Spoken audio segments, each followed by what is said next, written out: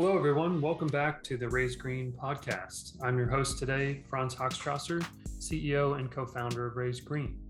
Raise Green podcast explores the climate crisis through the minds of local leaders and global experts. Short, accessible conversations explore new ways of working together via personal stories about creating a healthy, just, and sustainable future. As economic disparity, environmental degradation, and social injustices continue emerging as defining issues of the 21st century, we need solutions that scale faster than the pace of the problems. These conversations ask how. Welcome to Raise Green. Today, I'm lucky to be joined by Shingi Samudzi. He is the head of strategy at Lumen Energy, and he is involved in all things operations and long-term go-to-market for that team. He combines his passion for infrastructure and economic development with nearly a decade of data science experience at companies like Google and Kaiser Permanente. In his spare time, he works with African diasporans to leverage decentralized finance and invest in businesses back home. Hey, how's it going, Franz? Hey, Shingi. Great. Well, with a great background in data science and infrastructure, sounds like you have an incredible career behind you. But we're even more excited about what's ahead. So excited to dig in and learn more about Lumen Energy. Thank you for having me. So we always like to kick off our conversations with some basic questions. Who are you? What are you doing? And why Raise Green? We like to call ourselves the easy button for commercial and industrial solar. So, the traditional installation process, if you are a building owner, is putting out an RFP, getting lots of different quotes, doing the brain damage of kind of trying to figure out which one makes sense, understanding the long-term cash flow and break-even points, and then also doing the project management for the installation itself. On top of that, there's also financing considerations. So the process for actually getting solar onto a roof is extremely fraught and complex for most businesses. So we take all of the hassle out by essentially being a black box, white glove service provider. So you want an easy button to get solar on your roof, that's Lumen Energy. And for going on Raise Green, what we found is that the commercial and industrial solar market is really interesting. That above a certain size in terms of installation, let's just call it 50 kilowatts, but usually a little bit more, we found that based on sort of the current set of incentives from the federal government, that the tax equity investors that we leverage to finance projects largely are comfortable with projects over a certain size, over that 50 kilowatt threshold. From the standpoint of the financing side or from the actual customer or the power buyer side, the cost of capital is still attractive. And so you're able to still get some level of savings. But below a certain size, we're talking about, the size of a convenience store or some other smaller building, which can still benefit from solar energy, but just doesn't have the footprint, the building footprint to really demand a high level of capacity.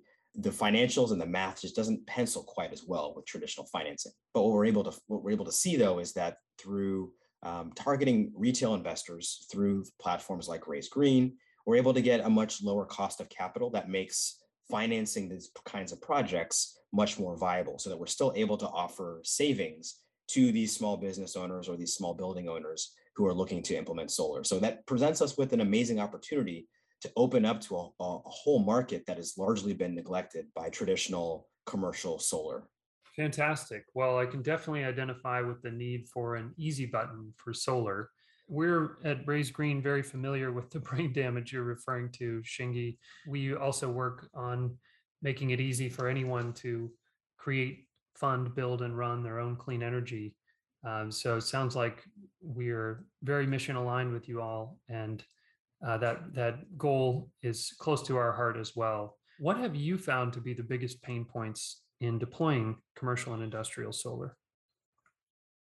There's been a couple. So one of the things that we found is that, there's, and I'm sure that, and this is not exclusive to solar, but in a lot of other areas where there's a lot of sort of ideological, or I think the term is virtue signaling about certain things, is that there's a pretty big delta between the game that people talk and the walk that people walk.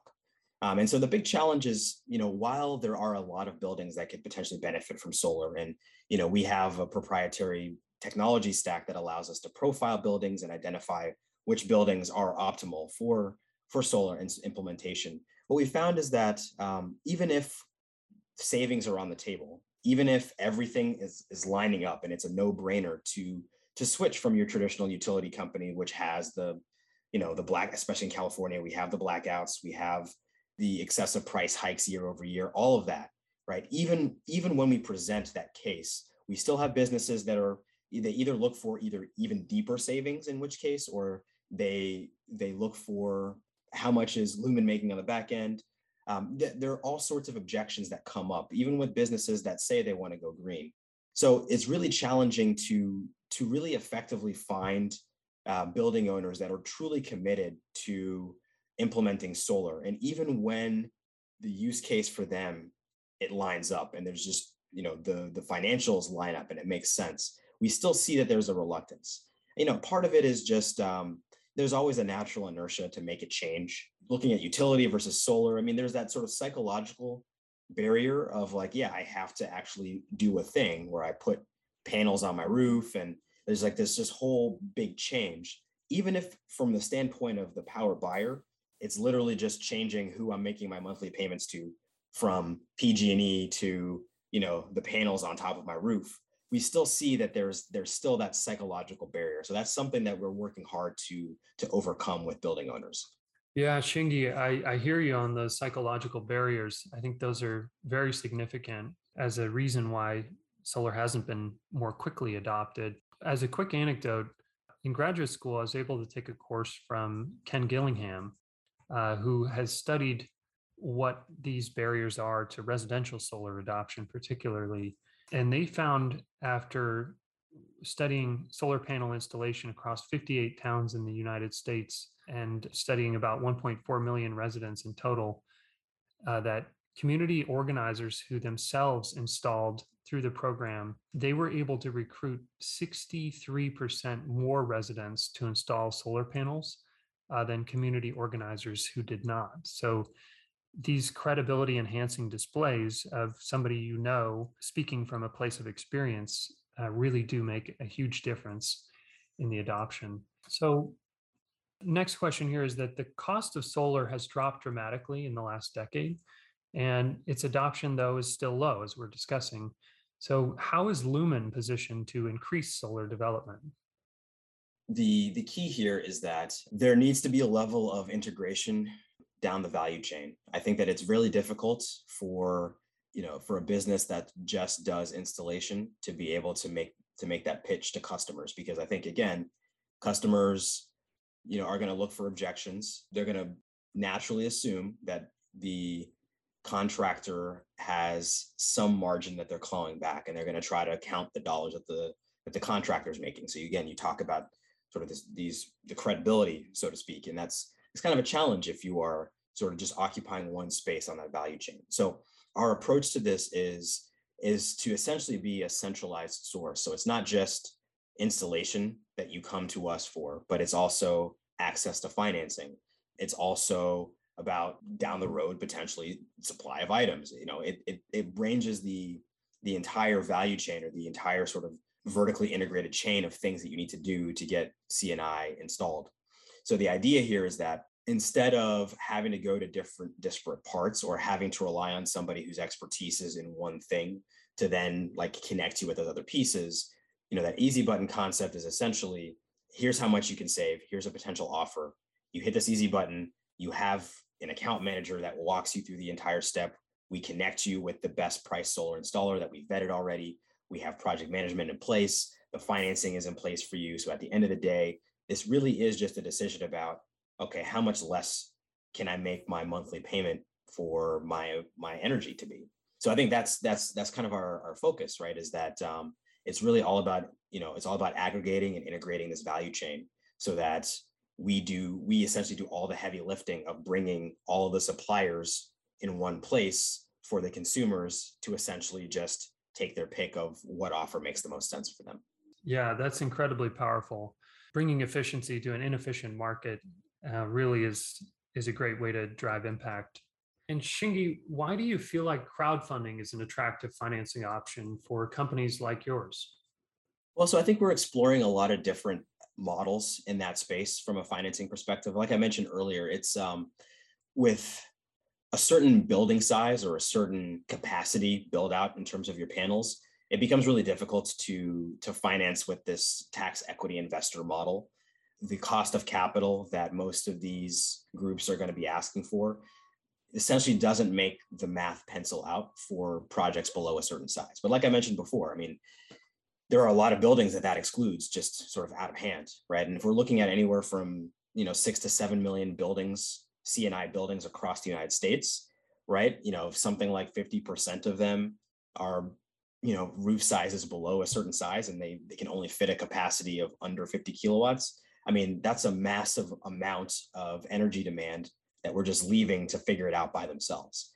So I think getting closer to retail investors who may not ask for a high cost of capital, who are more interested in the outcomes than necessarily maximizing the cash flow or maximizing that return off of these projects, I think is powerful for us. I think finding people who have the dollars and also have the commitment, sort of walking the walk, like I said earlier, and are willing to put their dollars behind that, I think there's a massive pool of capital. I mean, we've seen this, when the Jobs Act passed in 2012. I mean, we saw it with a number of other platforms for more traditional business financing, with the Kickstarters and et cetera. I mean, now we're starting to see it in the real estate space with CrowdStreet and with a number of other types of platforms, and with yield farming even. So we're starting to see much more attention being paid to retail investors, and retail investors now have the same kinds of options that were previously only available to institutional investors in terms of investing where your convictions are, and in having a wide range of options around that. So I think that it's a really cool opportunity to connect two really emerging spaces right now in our economy in one place to drive some really powerful outcomes that impact not only climate change, but also our massive job creator and sort of like a harbinger of this 21st century economy that we keep talking about. Yeah. Investing in where your convictions are. Man, that's a great quote. I'm going to use that. I think that what you're touching on there is that, this confluence of rising interest from retail impact investors, and retail investors in general, with the GameStop stuff, really flexing their muscle, but also institutional investors feeling the pressure of that interest from their clients, to drive it further into the space. We're really seeing an unprecedented interest in climate-focused investments across the board right now. So how can businesses leverage this motivation to create a greater impact, do you think?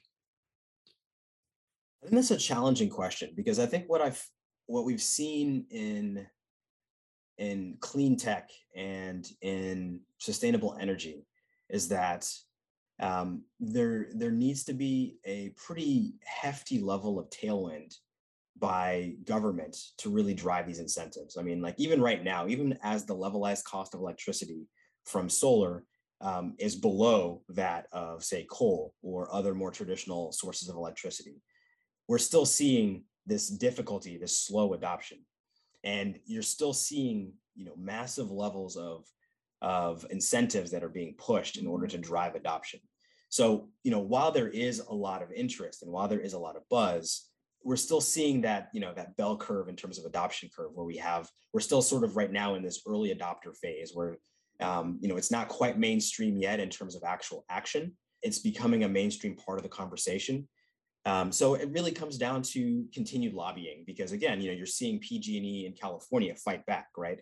They're pushing more legislation that essentially changes the economic calculus for net metering now. So with this new proposed net metering framework, now they're going to pay you back even less if you move to a net metering solution. I think it's after April 2022. Look at the state of Arizona, for example. They make it exceedingly difficult to be off grid or to do any kind of net metering with solar.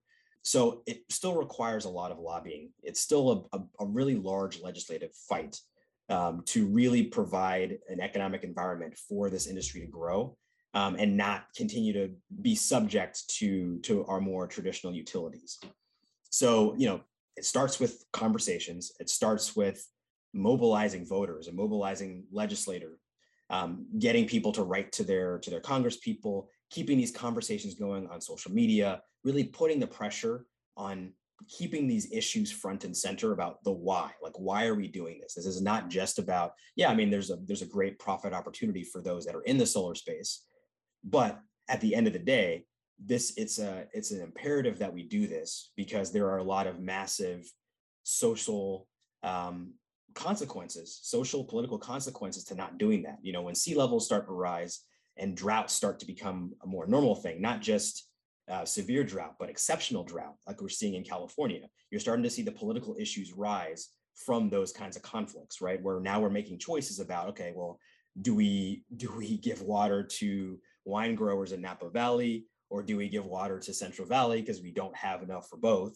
You know, you start to really see that to come up, and you start to see that even play out geopolitically in terms of whole countries that don't have access to sufficient water or other important resources. You know, COVID has also introduced another significant wrench in the whole thing in terms of disrupting supply chains, which has an impact even on the production of photovoltaic cells and the distribution of those products once they're actually in the market, et cetera. So it really comes down to just pushing the issue with government to continue to create that environment that really facilitates that growth. And then from the standpoint of the business side, it's also just continuing to identify what are those factors that are really going to motivate buyers to actually make the move, right? It's not just about pushing the value and pushing climate change, because I think if we're going to be real here, especially if you're targeting small businesses or owner-occupied buildings, right? The scope of these folks is not about solving existential problems for humanity. It really isn't, right?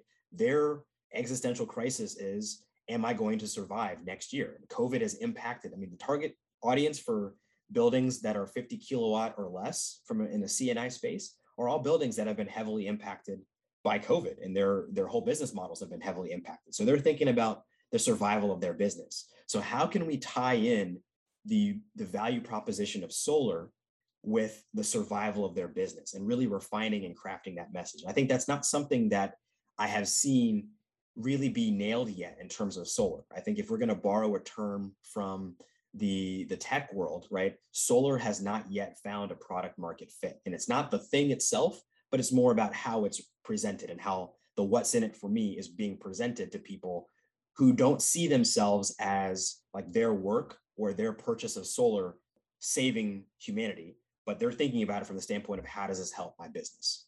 Thank you so much, Shingi, for coming on today and sharing those insights. To your point on the lobbying front, I really do think people need to raise their voice, especially right now. There's a package in front of Congress. Even just a phone call or a letter can go a long way from a local constituent. So I know there's a lot of pressure at the federal level, but definitely touching on that is smart.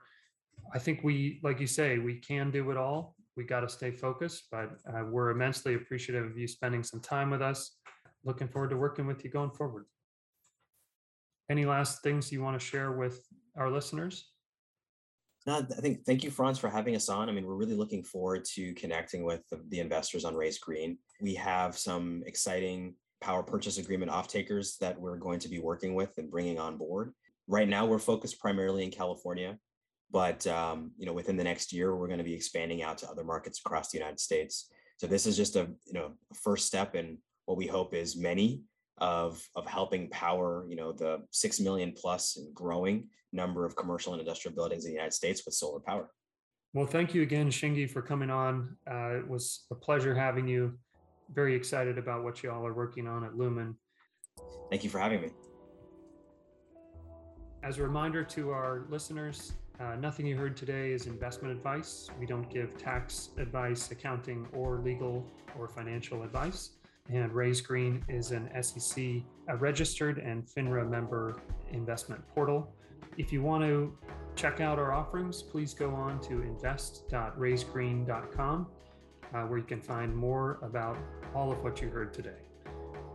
We look forward to having you next time on the Raise Green podcast. Thanks so much for listening. Bye-bye.